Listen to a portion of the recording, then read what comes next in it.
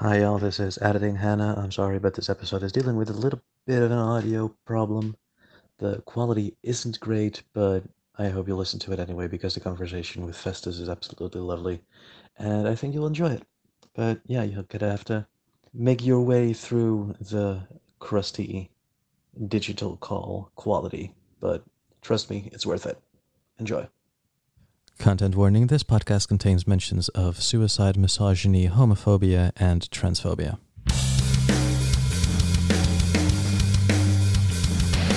Hi everyone, welcome to a podcast on queer folks' favorite tunes. My name is Hannah, my pronouns are they, them, and this is Queer Sounds. Thanks again for tuning in. My guest today is a friend of a friend of a friend again. So, thanks again for so many people helping me out find the amazing guests that want to come on the show. Our guest today is the one, the only Festus. Hi there, good morning. Hello, how are you? I'm all right. I've had I've had an easy morning. I've got my cup of coffee here. I'm all good. How are you? I'm fine, thanks. I had my cup of coffee a couple of minutes ago, so I'm good. It's been a crazy week, but I'm glad it's Friday. I can't Right. wait for the weekend. I mean, we're breaking several podcasting rules here by A, saying good morning, indicating it's the morning, even though people might listen to this in the evening, and B, saying that it's Friday because, people might listen to this on a Thursday when the episode, or Tuesday when the episode comes out. But Oh, who are we? sorry. No, it's okay. I did it myself as well. Who are we to care, right? To be honest, so it's my first time on a podcast, so I don't know the rules. So Well, I'm glad to be your first. It's an honor to have you on. thank you. So, Yeah. this podcast recording, if all goes good and well, is, about an hour. And Okay. you told me before that you are not a very patient person. Like movies, you've never sit through an entire movie in one sitting. Are you prepared to sit down and talk for an hour? I Actually, yes, I am.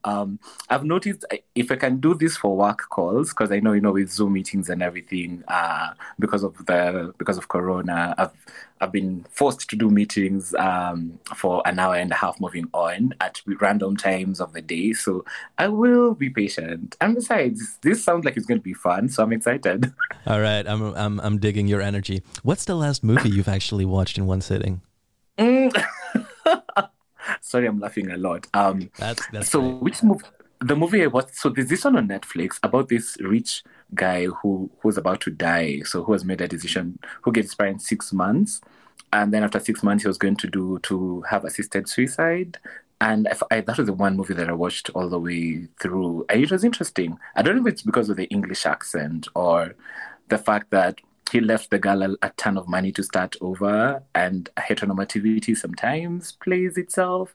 So, but it was a fun movie. I watched it to the end. How long is that ago? And how many movies have you Uh, tried to watch since? that was on Sunday. Oh, all right, that's reasonable. Yeah, a couple of days ago. Yeah, so Okay, cool. Do you watch movies often or not at all? whenever I can. I think it's funny, how when with adulting and things. When I was young, I used to enjoy movies, but now I feel like movies are a labor of love, and ever since I became critical of the type of films I watch. So, for example, I look for queer representation, black representation. Which story are they telling? From whose lens are they telling that story? So, ever since I became aware of that, I rarely watch movies just for the sake. So Right. that, so being political is has ruined my movie watching skill. Yeah, it's not like you can just sit down and enjoy problematic cartoons. Yes. So I'm usually like, what are they saying? What are they saying about women? What are they saying about queer folk? Right. Then if it's a good storyline, I'll listen. I'll watch. But these days I have the tendency to even stop a movie in between because I'm like, there's something wrong. So what do you watch, like, just for fun? Just for fun, I watch comedies, but like comedies starring women because I feel like, or comedies written by women. So, like for example, I enjoy Girlfriends, which was produced by Kelsey Grammer, Half and Half. So I like those old movies. The ones that I found interesting of late. I don't know, like I tend going I've been going back a lot, so I'm watching a lot of things from the past. All right. But things that I feel like I like things that you can watch and then it doesn't affect you. Like you leave it there and then not those movies that or series or episodes where you keep going like I'm too invested and then you can't stop. All right. Well, you briefly mentioned things from the past, and that Yes. would give me a nice segue into track number one. A artist called Kofi Olomide and a track called Andrada. Yes.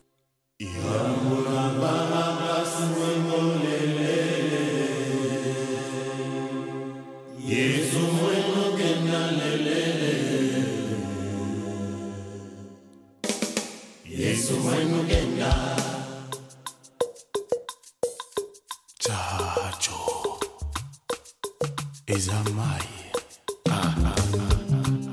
le roi des bêtes, Mibaramo. Maleme, Maleme, Andrada, Doucema, et Maleme, Ana Mokulukulwe, Mameya, on se dit écart. Maleme, Maleme, Andrada, Doucema, et Maleme, Ana Mokulukulwe, Mameya. Yoka bien mokolo mosusu ovanda omituna yo mboko soki motema na yo ebongi osukola na mai ya nkamba enemi na yo nga namoni ezali se yo moko tika kolukelanga minondo po bamboyemo boyemwela ngai yango lelo omoni yango ngai eske otondaki te ntango oliaki yango kombo nanga ezali none amama ye apapa ye osadami sene dubai na vatican yekirole na masepa mose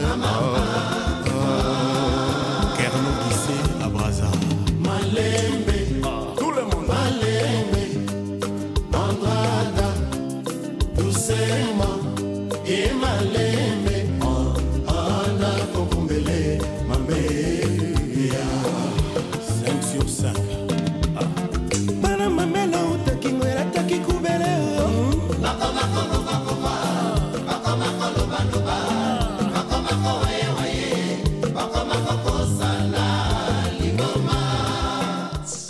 It's such a long track. I'm gonna go ahead and fade that one out. Oh my god, it's so long. I'd forgotten how long it is. Yeah, no, it's a good 7. It's almost 8 minutes long. Yeah. And to be honest, I'm vibing. Yeah, like it is. I like how it starts like it's sad and mellow. Then you start dancing. Then there's a climax where you're all about shaking that booty. Right. I'm gonna fade it back in again at the moment where like the rhythm changes. Like the entire thing is like polyrhythmic on all to itself, but like at some point it's such a smooth transition from like a little bit of a Roomba type of rhythm going on. And, exactly. Like it's a vibe. It's a vibe. It is a vibe.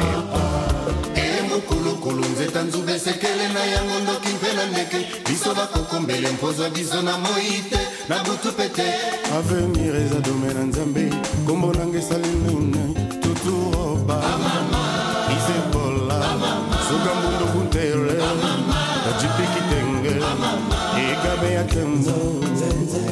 So why did you pick this track today? When you asked me, when I was asked which is the first musical memory, and I remember this particular song. I don't know. I think I was around either 5 years old or 6 years old, and I remember this was the first song. Like my uncle used to like secular music, secular in quotes, because my family is religious. So the only songs we'd listen to would be gospel music. And my uncle had a Walkman. I don't know if it's a Walkman or just that portable thing so it would play cassettes, and so I would listen to all these other non-gospel songs through his Walkman. And that's the first song he was playing. I think at the time Lingala was a thing in Kenya, and this song in particular I remember this time because he had visited us. He lived in a different town, so he came to visit and he played this song a lot. And when he left, this song made me emotional. So every time I would remember this song, I'd think of my fun uncle because he was my mother's younger brother. So he was the fun uncle who would allow you to, play games and listen to his, ungodly music. And before I go back to my mother's, strict Anglican and hymns, those Anglican hymns that you used to listen to. Right.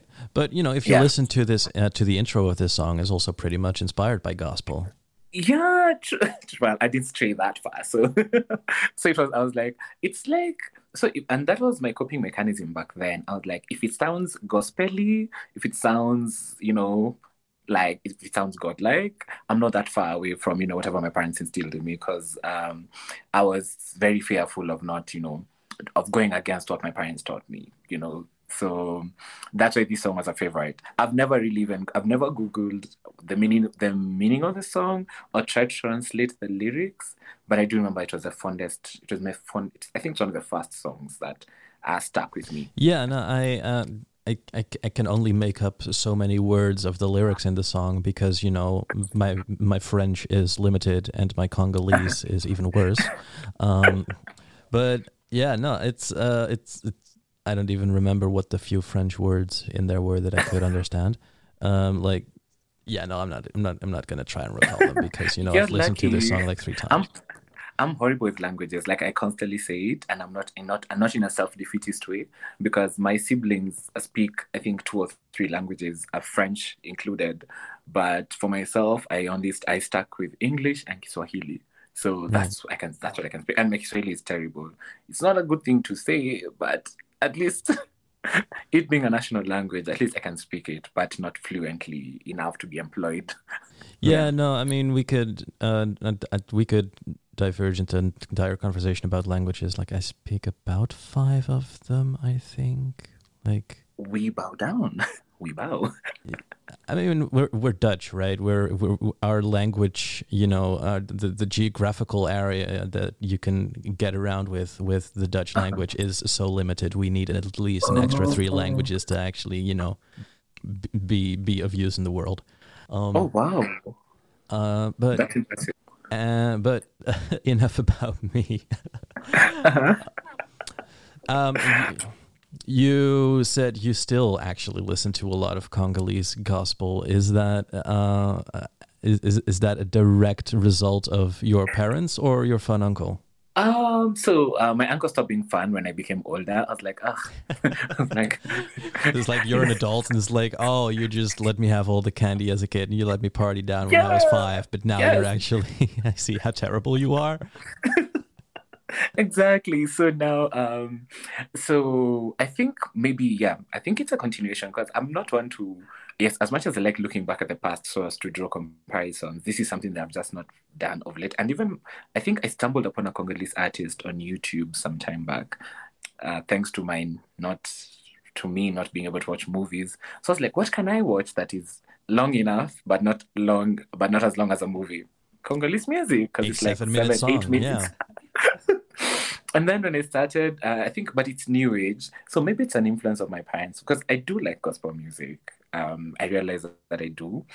And despite the, me not being religious anymore and me not practicing, not going to church and DTC, but I find something about the way Congolese musicians craft their music. I find it to be soothing. I like how, like the word used, polyrhythmic, like you just get a whole range of emotions when you listen to such.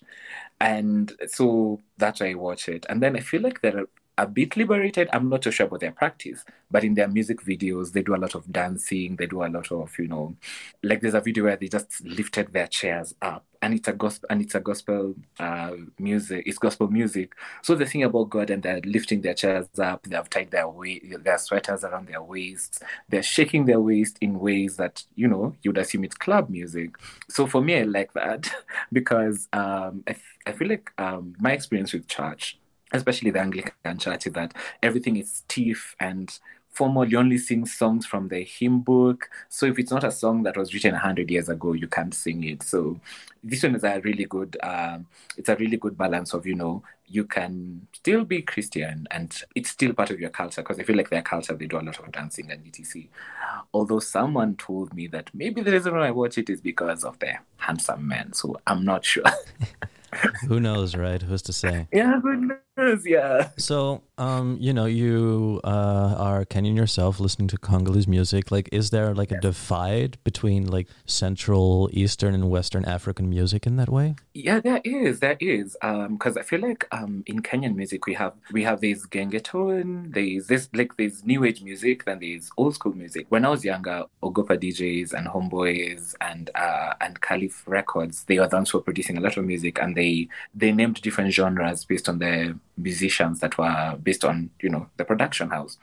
But then most of them are party songs, and I'm not saying that I don't relate to the party scene, because for example when they're talking about let's go get girls, let's go get drunk, and I'm like, okay, I get the drunk part, I don't get the girls part, Right. So there's a divide. And then right now there's new age music, which is called, is it Gengetonia? So it's just a bunch of people, like there's even a whole new lingo associated with the songs, which they're great for parties, but if I wanted to chill and listen to music, I probably would not listen to that. I'd either listen to R&B, but then also R&B is very sexist, so there are not many love songs that can be sung that are that are not directed at women, sung by men. So yeah. And then, but what I like about Congolese, it's okay, not only do I not understand, so I can say I'm innocent, I don't know what they were saying, I don't know if it's okay, of course I don't know whether it's they're being misogynist or something, but I do like the vibe they give. Like, it's a lot of energy, and I like how even when it's secular, like the way Fally Ipupa sings, it's the same way some gospel artists sing. So I like how it's something that has been constant. Of course, the Kenyan music scene is different, and I can't speak for it, because there are some underground, not really underground, like there are musicians who perform like in private shows or in art galleries and etc., who have amazing music, and I wasn't exposed to them until I started paying for iTunes. So like you'd find I would listening to musicians, not musicians, like podcasters and radio presenters, or just media personalities who are like, oh, check this one out. They have an album out. So I started watching that, or just how these days when you're watching someone's Instagram stories, then they've played a song and they're like, which song is this? So you click and then you're like, oh, it's a Kenyan artist. So that's how my music is right now. But I don't listen to as much of Tanzania. I don't listen to Bongo. I don't listen to... Oh, I also like Ugandan music. I'm surprised I didn't put it on my list. Yeah, but so basically anything that feels good. Yeah. Right. Yeah, no, I mean, my knowledge of African artists is so limited. Like, I can only name a handful. Like, obviously, no, Koffi Olomide is on the list, but apart from that, I probably won't get any further than like Burna Boy and Fela Kuti. And of course, the Nigerian music has infiltrated every scene, and I like Nigerian. Okay, I like Nigerian music. Okay, for clubs, but I don't think I would, like, if I want to just chill down and be mellow, I wouldn't listen to Nigerian music. I would be like something else. Right. So between you discovering music through Instagram stories and yes, and back then an uncle playing something on their Walkman, like, how did your musical taste develop? What happened in the past 20, 30, 25 years? So between that, what I was listening to? I was listening to radio stations, because radio stations was that's where a lot of music was being played. So there was Easy FM, which used to play really mellow music. They used to play a lot of R&B.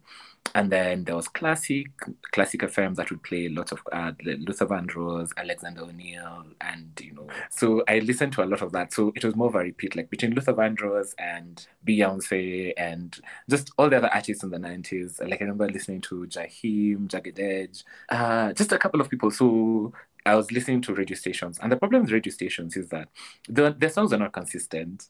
So you'd listen to this song in the morning, then you'd have to wait until the following day to listen to it. And I remember someone said something about how if you liked a song in the past, you'd have to, like, it depended on the mood of the radio presenter. So if the presenter liked a particular song, they would play it.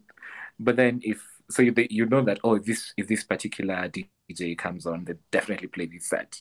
But then so it was very sporadic, and it wasn't until when I bought a smartphone and I had access to like to BD and WAPTRI, where I was able to download songs or just listen to songs. Then I realized that my music taste it was love songs. Then my romantic life was not that amazing, so I was like, fuck love songs, that's fine.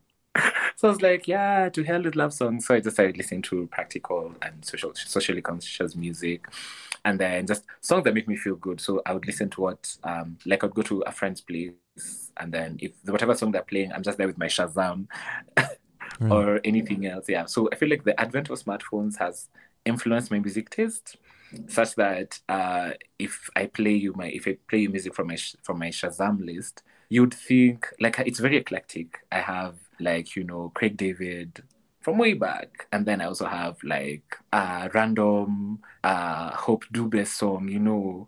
But I can't say I have a particular identity, you know, like I can't say that, oh, I listen to Beyonce and Beyonce only, or also my friends have influenced my music. Like before which year? Before 2011, I wouldn't say that I don't think I'd listened to a Beyonce song.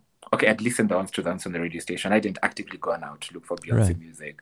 But then I had a housemate who would play Beyonce every morning, and would play Taylor Swift, and would play Nicki Minaj. So that's how I started getting like, oh, so these songs. So that also became part of my music. Yeah, I mean, I only started actively listening to Beyonce after she dropped Lemonade because reasons. Like, it's pretty late, I feel like, but you know.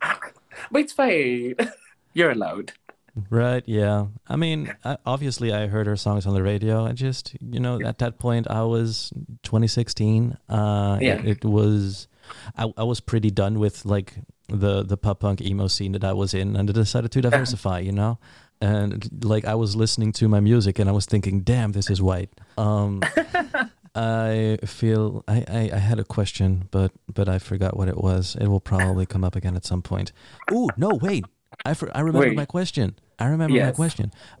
You when you came to like politically conscious music, it like Kofi Olomide also had like an entire page dedicated to like allegations on Wikipedia section. Yeah. So do you like kind of hide behind the fact that you don't understand the lyrics, or are we just not aware of how? Oh no, I'm aware. So, but then I was also realized that was part of that was the first music. That was one of the first songs that I listened to. Of course, I don't actively listen to him anymore right now. But that song was released in '95, so it's part of my future. I know. Okay, I didn't know better, and I can't say that's that, and I can't create a new memory. But I do not listen to him so far. But I do remember his song and his influence, and I got to know him through my uncle. So I do take responsibility for for acknowledging that yes, that was my past. That was the first song. That was the first song that I remember. But I know better now. Yeah, you know the way we were vibing to it earlier. Like this is also something that we want to have acknowledged. Like all of the accusations of misogyny and all of that stuff. And the violence that came with it. Either way, let's move on to music we still actually listen to, artists who aren't cancelled yet, quote unquote. Yes. Maybe? All right. Montero, Lil Nas X. Yay. I caught it bad just today. You hit me with a call to your place. Ain't been out in a while anyway. Was hoping I could catch you throwing smiles in my face. Romantic talking, you don't even have to try. You're cute enough to fuck with me tonight. Looking at the table, all I see is reading white. Baby, you living the life, but nigga, you ain't living right. Cocaine and drinking with your friends. You live in the dark, boy, I cannot pretend.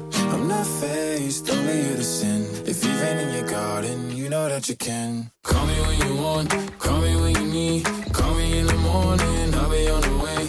Call me when you want, call me when you need. Call me out by your name, I'll be on the way. Like,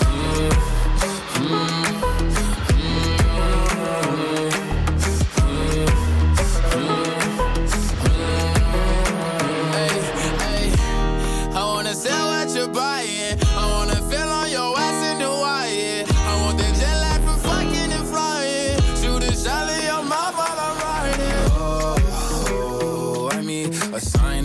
lines every time that I speak. A dime and a nine, it was mine every week. What a time and a climb, God was shining on me. Now I can't leave, and now I'm acting hella Italy.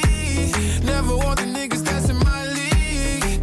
I wanna fuck the ones I envy. I envy. Cocaine and drinking with your friends. You live in the dark, boy, I cannot pretend.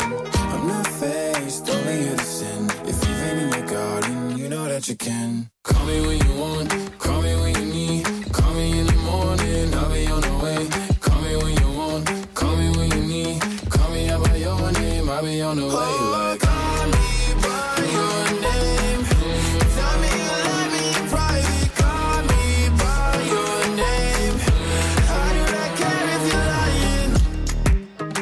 So yeah, in a stark contrast with the previous song, a track of barely 2 minutes, I think this is like I think this is one of the very few songs that are gonna be played in full in the entire podcast. Like usually stuff gets faded out halfway through. In case you're interested in listening to the entire thing, there is a playlist with all of the songs ever featured on the show. Click it on, press play and shuffle through, like who knows, whatever you might find. Probably a lot of other African artists that have been featured on the show before. You can find the playlist on queersounds.com. So yeah, Call Me By Your Name, Lil Nas X Montero. So why did you pick this track today for your favorite queer artists? Because I was thinking about which queer artist do I know? And immediately I thought about Lil Nas X, because I like how bold he is. I'm hoping it's pronounced he. I like how bold and, like true to themselves. I was complaining how we rarely get like same-sex kisses in videos, and even when queer artists are singing about love songs, it's usually very ambiguous, or it's just hand-holding or something, which is not my true reality. So I was like, and I also like how, because of being bold and and him being open about the mental struggles, like he has not glorified queerness. He has it's been the good and the bad, and I think he lives his truth. And you see that on his Twitter post and his things. And the only thing I can hope for is that there's a supportive team of he has a support system, or that affirms him and loves him, because he's really doing a lot.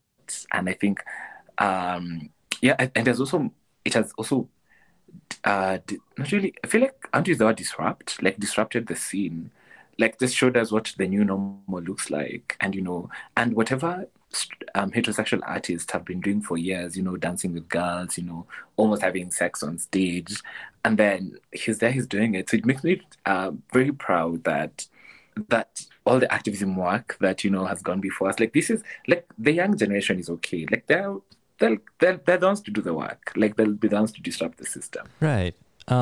It's also Lil Nas X's entire career is pretty campy, if you ask me. Yes.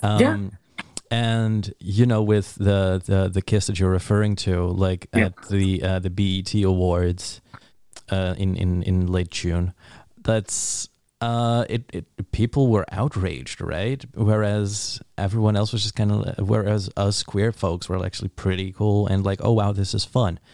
And also, of course, immediately it turns political, because when Lil Nas X kisses a other guy on stage, people are outraged. Whereas, Britney Spears makes out with Madonna, everyone's like, oh my God, that's so hot. So, this is something that a lot of people jumped on, obviously. And I don't know if y'all follow Lil Nas X on Twitter, but he's hilarious. It's absolutely worth the effort, especially surrounding this little Twitter riot that was going on. He snapped back at everything he could. Y'all really pretend homosexuality didn't exist in African culture, to throw in a quote, or him going there, if you're going to react this extreme about a kiss, I'm just gonna fuck the guy on stage next time. He is amazing and deserves our respect for that. I'm not even entirely sure where we wanted to go with this conversation. So let's just latch on to the fact that he said y'all like to pretend homosexuality didn't exist in African culture, and use that as a segue to your personal queer experience. Because, you know, obviously it was white missionaries who created the stigma around, you know, being queer in both Africa and Europe. What's your experience with, you know, being an out person in, you know, rural Kenya? Well, it's interesting. While there's a uniqueness, like I feel like, you know, don't say that, oh, my story is this, but every time we have conversations with other queer people, and especially in Eldoret, where I come from, our stories are similar. It's only that there's some extremes, because you all live in the same country where there's shame and stigma around same-sex sexuality, same-sex attractions. And there are times when, even looking back, like the times when I talk about my story, then there's someone who has had it worse. So I'm like, well, that thing about shame and how all of us are dealing with it, like, and that's the thing about homophobia, just instilling shame in you, making you feel like you're not worth, that you're not worth anything because of what they think your sexuality means, and how, like, the biggest fear when someone comes out is being asked, is being reduced to the kind of sex that you have, which for a very long time, that really troubled me. I was like, but I really like I remember when I was younger, when I was coming to terms with my own identity, I remember I was just saying, like, it's like I was trying to pacify God or Christianity. I was like, I'll only fall in love. I won't even have that sex that you have mentioned in Leviticus. I'll only love this person deeply, etc., etc. So, and it really took me a while to have a full identity where I'm like, yes, I like this person, I love this person, and I want to actually be intimate with them, because for me, intimacy was something that, you know, Leviticus said, and it wasn't later on when I realized it's criminalized. Because for me, my biggest issue was the Bible, because of my background. My biggest issue was burning in hell. So then later I was like, wait, even the country doesn't. Then went to high school and you could be expelled for it. Like they would discontinue education because of that. And then later on I realized, oh, so it's illegal. You can get up to 14 years imprisonment. And so it's like I've been bargaining with myself. And it wasn't until I think it wasn't until I met other queer folk, and that was like in my early 20s, where I slowly started affirming myself. And even before then, before I met other queer folk, I remember I think I started dating before I met other queers. And I thought, like, before I became an activist, I was just a boyfriend. And I think, so I was okay. I was following that trope where they tell you, why do you have to show it, you know? Why can't you be queer in private? So that was my life for, I think, a year after I came out. I think I came out officially when I was 21 or 22. So, and then I started dating someone. And so for a very long time, my queer experience was me and my boyfriend. But then later, I think when QNHT was forming, that's when I started meeting other queer folks whose queerness was different from mine. And I remember that time, I was very judgy because, you know, I was like, why can't you all be in relationships and be happy? Why do you have to show the world that you're queer? Then look at me now. I'm on the front lines of, you know, telling, of, you know, just encouraging all forms of queerness to exist. Because for me, mine was respectability. I was very deep into respectability. I'll be monogamous. I'll be polite. I'll not ruffle feathers. I'll try to blend in as much as I can. But then I met other people who were not monogamous, who liked going to the clubs, who liked hooking up, and their identities were as valid as mine. So for me, it's been a lot of doing the inner work of just acceptance. And I realized the reason I had a problem with people was because I didn't fully accept myself. And I accepted myself only towards the lens which I saw myself through the lens of the society. It wasn't until I was like, you know what, let me find myself. So that has been my journey. And of course it has had its ups and downs, but I think like my biggest detractor was myself. Because of course there are people who'd call you names, and then of course there are people who would, you know, call you names because they want to shame you. Mm-hmm. It wasn't until I realized the power of shame and how society uses shame to silence you and to make you feel like you're not valid, that I slowly started working towards dismantling it. So that has been my queer experience, like doing the inner work of, unlearning shame and, accepting my identity and loving myself, while building a community of people who support and affirm, and also trying to create change so that people who come before me, after me, will not have to, like shame will no longer exist, because when they see you living boldly and truthfully, and like in the real sense, because we keep saying we are queer and we're here out and proud, but we are still battling with other things. So was it just a matter of sexuality for you, or did gender also play a part at some point? It's funny how I saw a friend's post who said something about how once you're done with your sexual identity, then once you're done with your sexuality, you think you figure it out, then gender identity comes along and you're like, whoo, so much, so these layers. And this is something a friend of mine shared. So and it's fine, I don't know if I should tell this story. So a friend of mine who identifies as non-binary was in my town. So my friend lives there. They live in Nairobi. So they came to Eldoret, and so they were like, let's hang. So they wanted to hang out, and I was with my friends. So I was telling my friends, so a friend of mine is coming. They identify as they. So I want you to be, be mindful of their pronouns, etc., etc.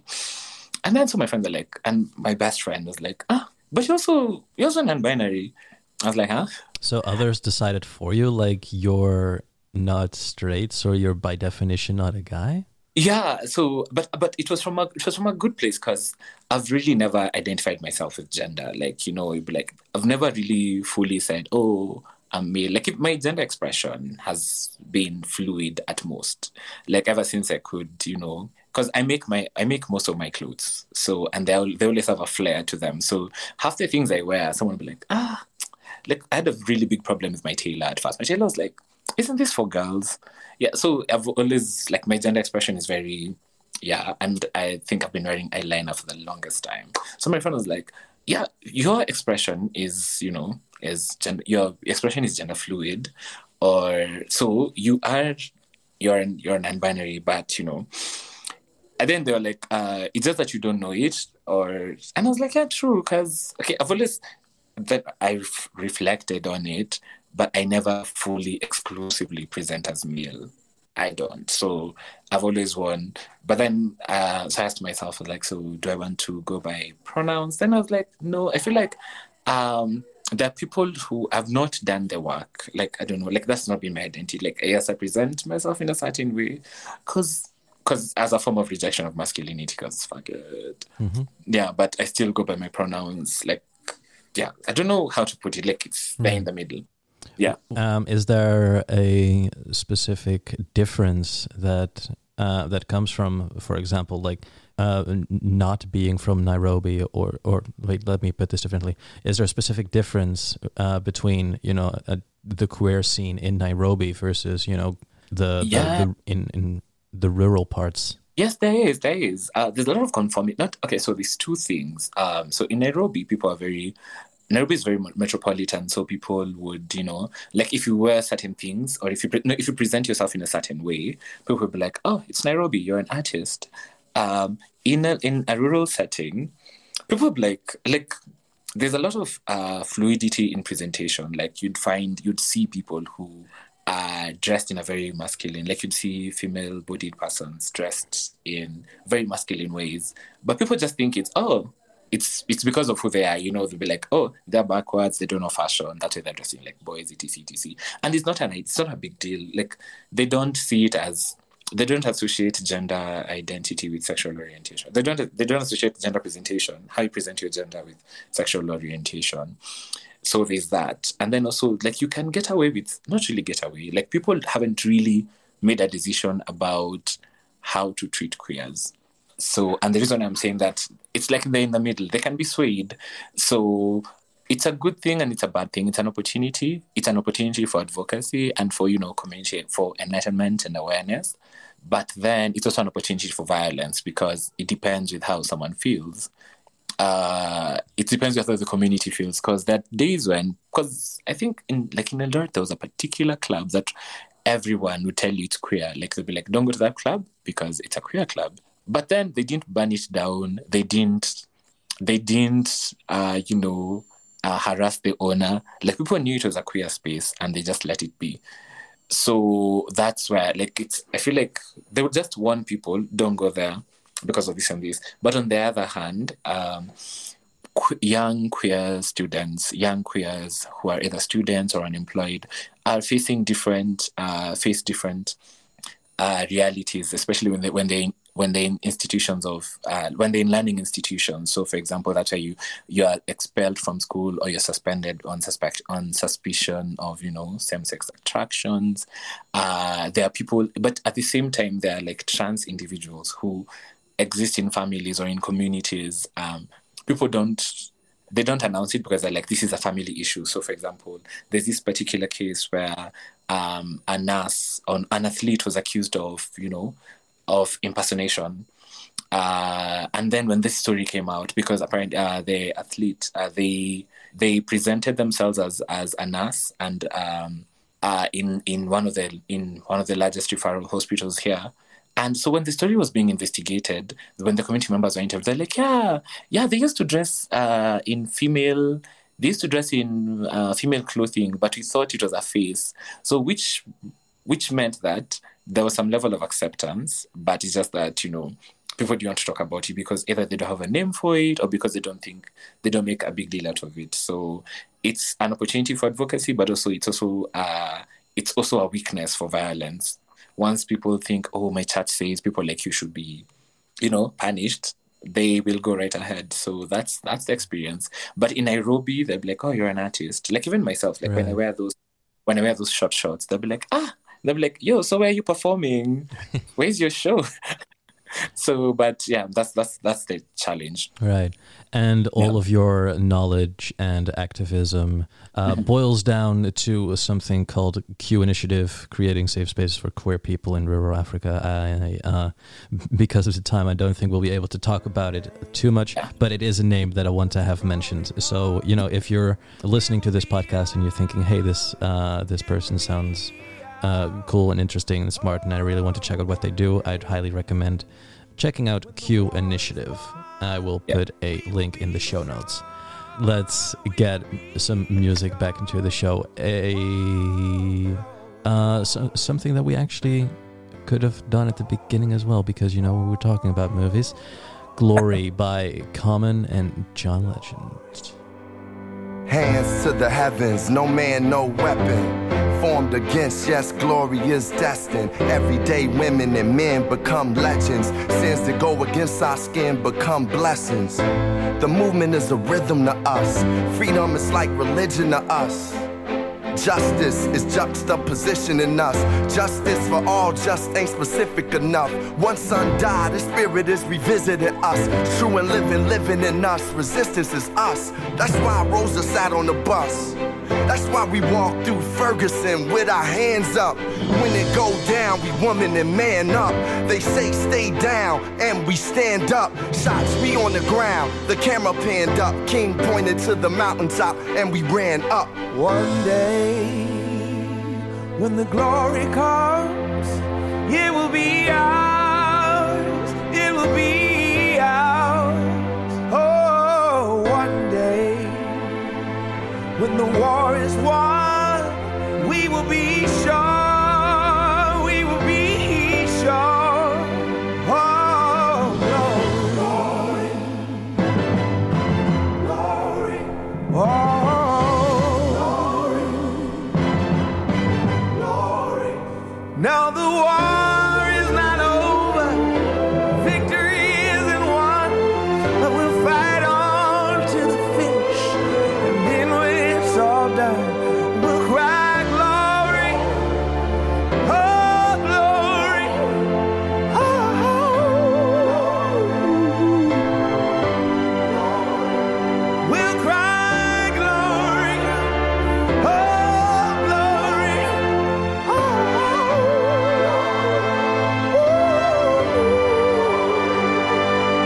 is now for every man, woman, and child. Even Jesus got his crown in front of a crowd. They march with the torch, we gon' run with it now. Never look back, we done gone hundreds of miles. From dark roads, heroes, to become a hero. Facing the League of Justice, his power was the people. Enemy is lethal, a king became regal. Saw the face of Jim Crow under a bald ego. The biggest weapon is to stay peaceful. We sing, our music is the cuts that we bleed through. Somewhere in the dream we had an epiphany.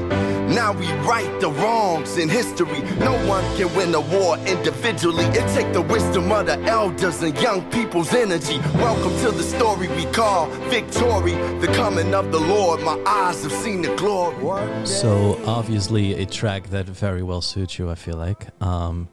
It obviously Common has got these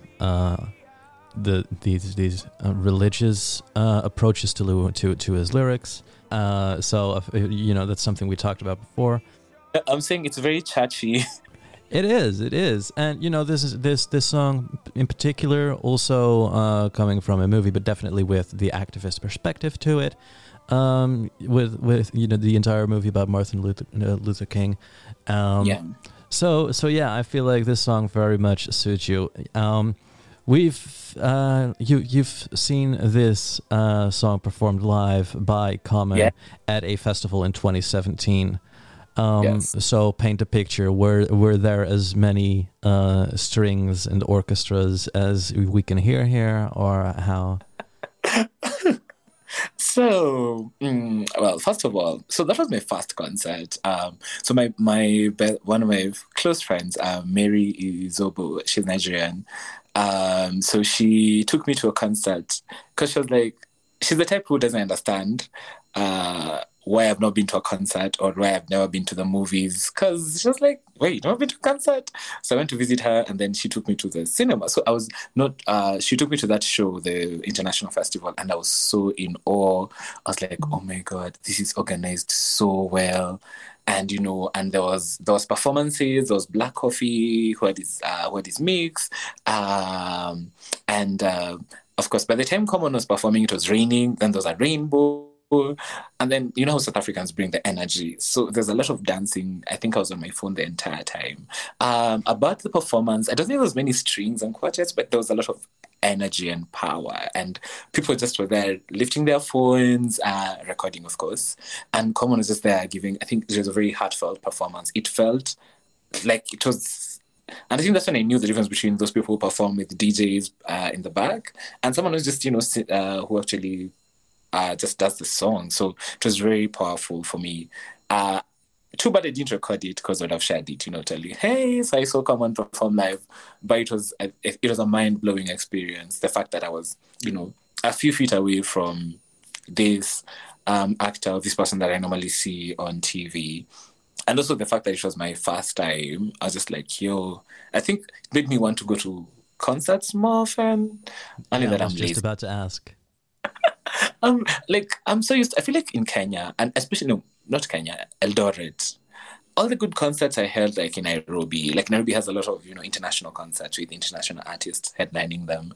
And they're like Blankets and Wine, like these festivals that are well organized. But then in Eldoret, the most you can do is get a performance in a club, or you go to a church in the afternoon where they're playing a song. Or, like there's this concert that used to be held every 31st where a lot of artists, but that's a Christian one. So those are the limited examples. Those are the limited examples of concerts, not these ones where there's a large gathering, the technicians, and everything is top notch.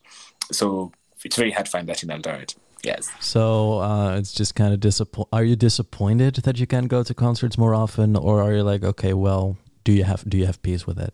No, I'm disappointed because now that I can finally afford concerts, COVID has happened. And not even like I can afford and actually have interest, like I'm passionate to go. Like there's some artists that I feel I would want to watch them perform live, So feel like now that I'm able to do that, and I can save up, I can put money aside to actually indulge that. There's COVID, so it's really unfortunate. I don't like that. Do you have like some places to go? Like, are there things equivalent to concerts, like maybe some local scenes of someone playing guitar somewhere on the corner of a street or in like a bar? Well, I feel like there are, but I feel like in Eldoret there's a lot of spoken word and like hip hop, and I'm not one person to, I don't think I'd sit through a hip hop performance. And like, or small intimate gatherings. I know they're musicians, but I feel like I'm lazy. I'm socially lazy to do that. Of late. Oh, I recently made friends with a musician who relocated to Eldoret. So he was talking about musical gigs. So I was like, yeah, I would watch that, because Eldoret is very, like, most of the concerts, like that was back then, were gospel concerts. So like, back to school events where dance crews would perform and, some local artists. But other than that, like, there wasn't much apart from the clubs, because clubs were there. Like, there are a lot of club scenes.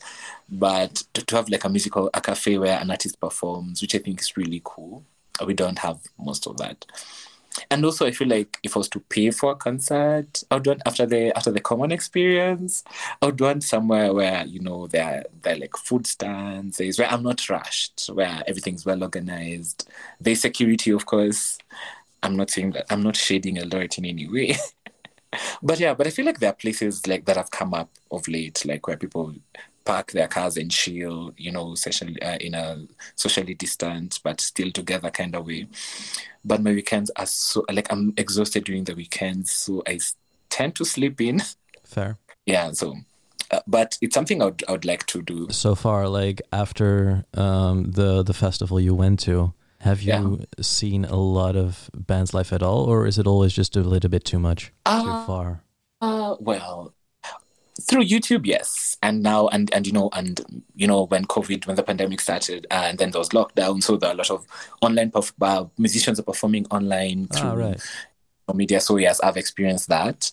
But then, which is okay, because you can always turn off your camera, you can always switch off your Wi-Fi if you don't participate anymore, but it's not the same. But I feel like that concert, that one really, and the fact that I was going there with my friend that I hadn't seen in a year, so it was so much fun.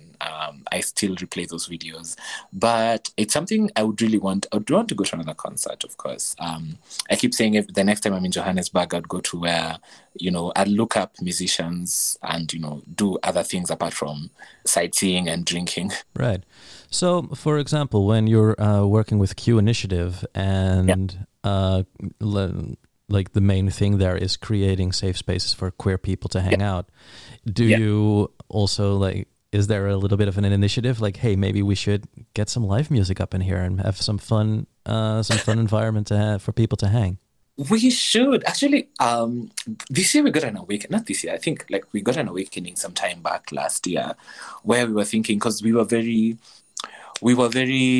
focused on health and rights. So basically that was our angle. Then we realized that, we need to do other things apart from access to health and, and justice and, we need to do other things. So we're currently doing this exciting project called Deconstructing Gender. We are using art to, inspire conversations around gender presentation and gender identity and how that is linked to, to human rights violations. And so the first step was we did photo voice, and people are like, this is such a cool thing, because we looked up photos of, fashion in the 60s, 70s and 80s in Kenya. Oh, right on. And yeah, and we recreated those looks, because people keep saying, oh, men wearing tight clothes is taboo, women wearing this, people with piercings, that's an African. But we went back and we're like, but this is in Kenya, this was, this is what our fathers used to wear, this is what our grandmas were wearing, so why are you saying this is a challenge? So we did that, and we had a photo voice exhibition, and people showed up. We didn't have live music because we couldn't afford it, but just that space for conversation was really cool. And so we're also doing we're also creating not really animes, we're creating, what's that thing called? But we're creating content, online and digital content on our Instagram and our Snapchat, which is I think Gender Deconstructing on Instagram, where we just have things where we're questioning these social norms, quote unquote, where meals are supposed to be a certain way. Femininity is for certain people, so we're doing that. And we also have a fashion show. I wish I had a budget for. We have a gender-neutral fashion show. I wish I had a budget for live music, but it's just having that space for people to come chill and not talk about HIV or sexual rights, or So it's something that we are piloting this year. We are hoping that we'll continue to do it because people like there's more to queerness than just safeguarding your wellness. Sometimes you just want to exist. You're like, we have struggled for rights. We continue to do that, but just having that space to listen and heal, and maybe we can. Maybe in the version for the coming year, we'll have live music. Exactly. It's not always about making everything political, even though everything is political all of the time. But sometimes you just got to sit down and enjoy some show with very well dressed people, right? You just got to sit down for a minute and take a breather. True, and also, and we noticed that having that space for people to just dress up, it's really cool because I feel like in one of our events, in our Photo Voice exhibition, there's one of the participants showed up in something made out of pins. Was it pins or is it mesh? Like it was so beautiful. And then they showed up in heels, and they had like a little beard and lipstick. Like it was so cool. And I was like, these are the spaces we need, So I feel like the pandemic has made me just change my mind about as an activist, because like there's some things that are not changing, but how do we start appreciating and each other more and just affirming people in these safe spaces that you're creating. But before we do the credits, what do you have left to say about the last name, the last song? What do you have to say about the last song, Your Name, by Noel Derito? So what I love about that song is, and this is silly, I feel like that's how I'll meet my soulmate. That's how I'll meet I don't say love of my life, because maybe there are several, but I've always felt like if I was to meet someone, we would meet in person as opposed to Grindr, where there are details, as opposed to Grindr and Tinder, which has worked so far. But I imagine being in a situation where you've met someone, you've liked them, you've eye contact, and then you want to do something with them, but then you don't know their name, and but you want to see them again. I feel like I would really like that to happen in my life. And also just the artistry and the fact that this, I came to find out about this artist last year when we were in the middle of lockdown, and that we couldn't go anywhere, and I was just there with my iTunes, and I was like, oh, this is really cool music. It's a song that, that just shows intention, and, of course I was not there about, I don't want that part about children, but I just like that idea of having someone who you are deeply attracted to, and you want to do things with them, and you want to see a future with them. Thank you for sharing all of your wonderful insights and stories and anecdotes. You've been a pleasure to talk to. This has been Queer Sounds. If you like this show, go tell a friend. Tell how many great artists you've discovered through this show. Especially if you discovered some fun African music you weren't aware of before. Drop us a line and spread the word. You can do so by getting in touch through @QueerSoundsPod on Instagram, Tumblr, and Twitter. If you want to support the show financially, you can do so through patreon.com/queersounds. And with that said and done, here is the last track for today, Your Name. Picture perfect, you're the perfection that I see. And is it worth it? Should I take a chance or just leave? Saw you from the corner of my eye. I turned and flashed my big African smile. Then I saw you smile back. I think I had a heart attack, baby. And I watched you walk away. I I watched you walk away. I wanna take walks with you in the summer, and I don't even know your name. I wanna keep warm with you in the winter, and I don't even know your name. You can tell me all your dreams over dinner. Nightcap with you, my love, before I go on. Won't you tell me before I go on? Please tell me your name. I wanna know your name, and maybe your number, baby. Tell me your name. Tell me your name.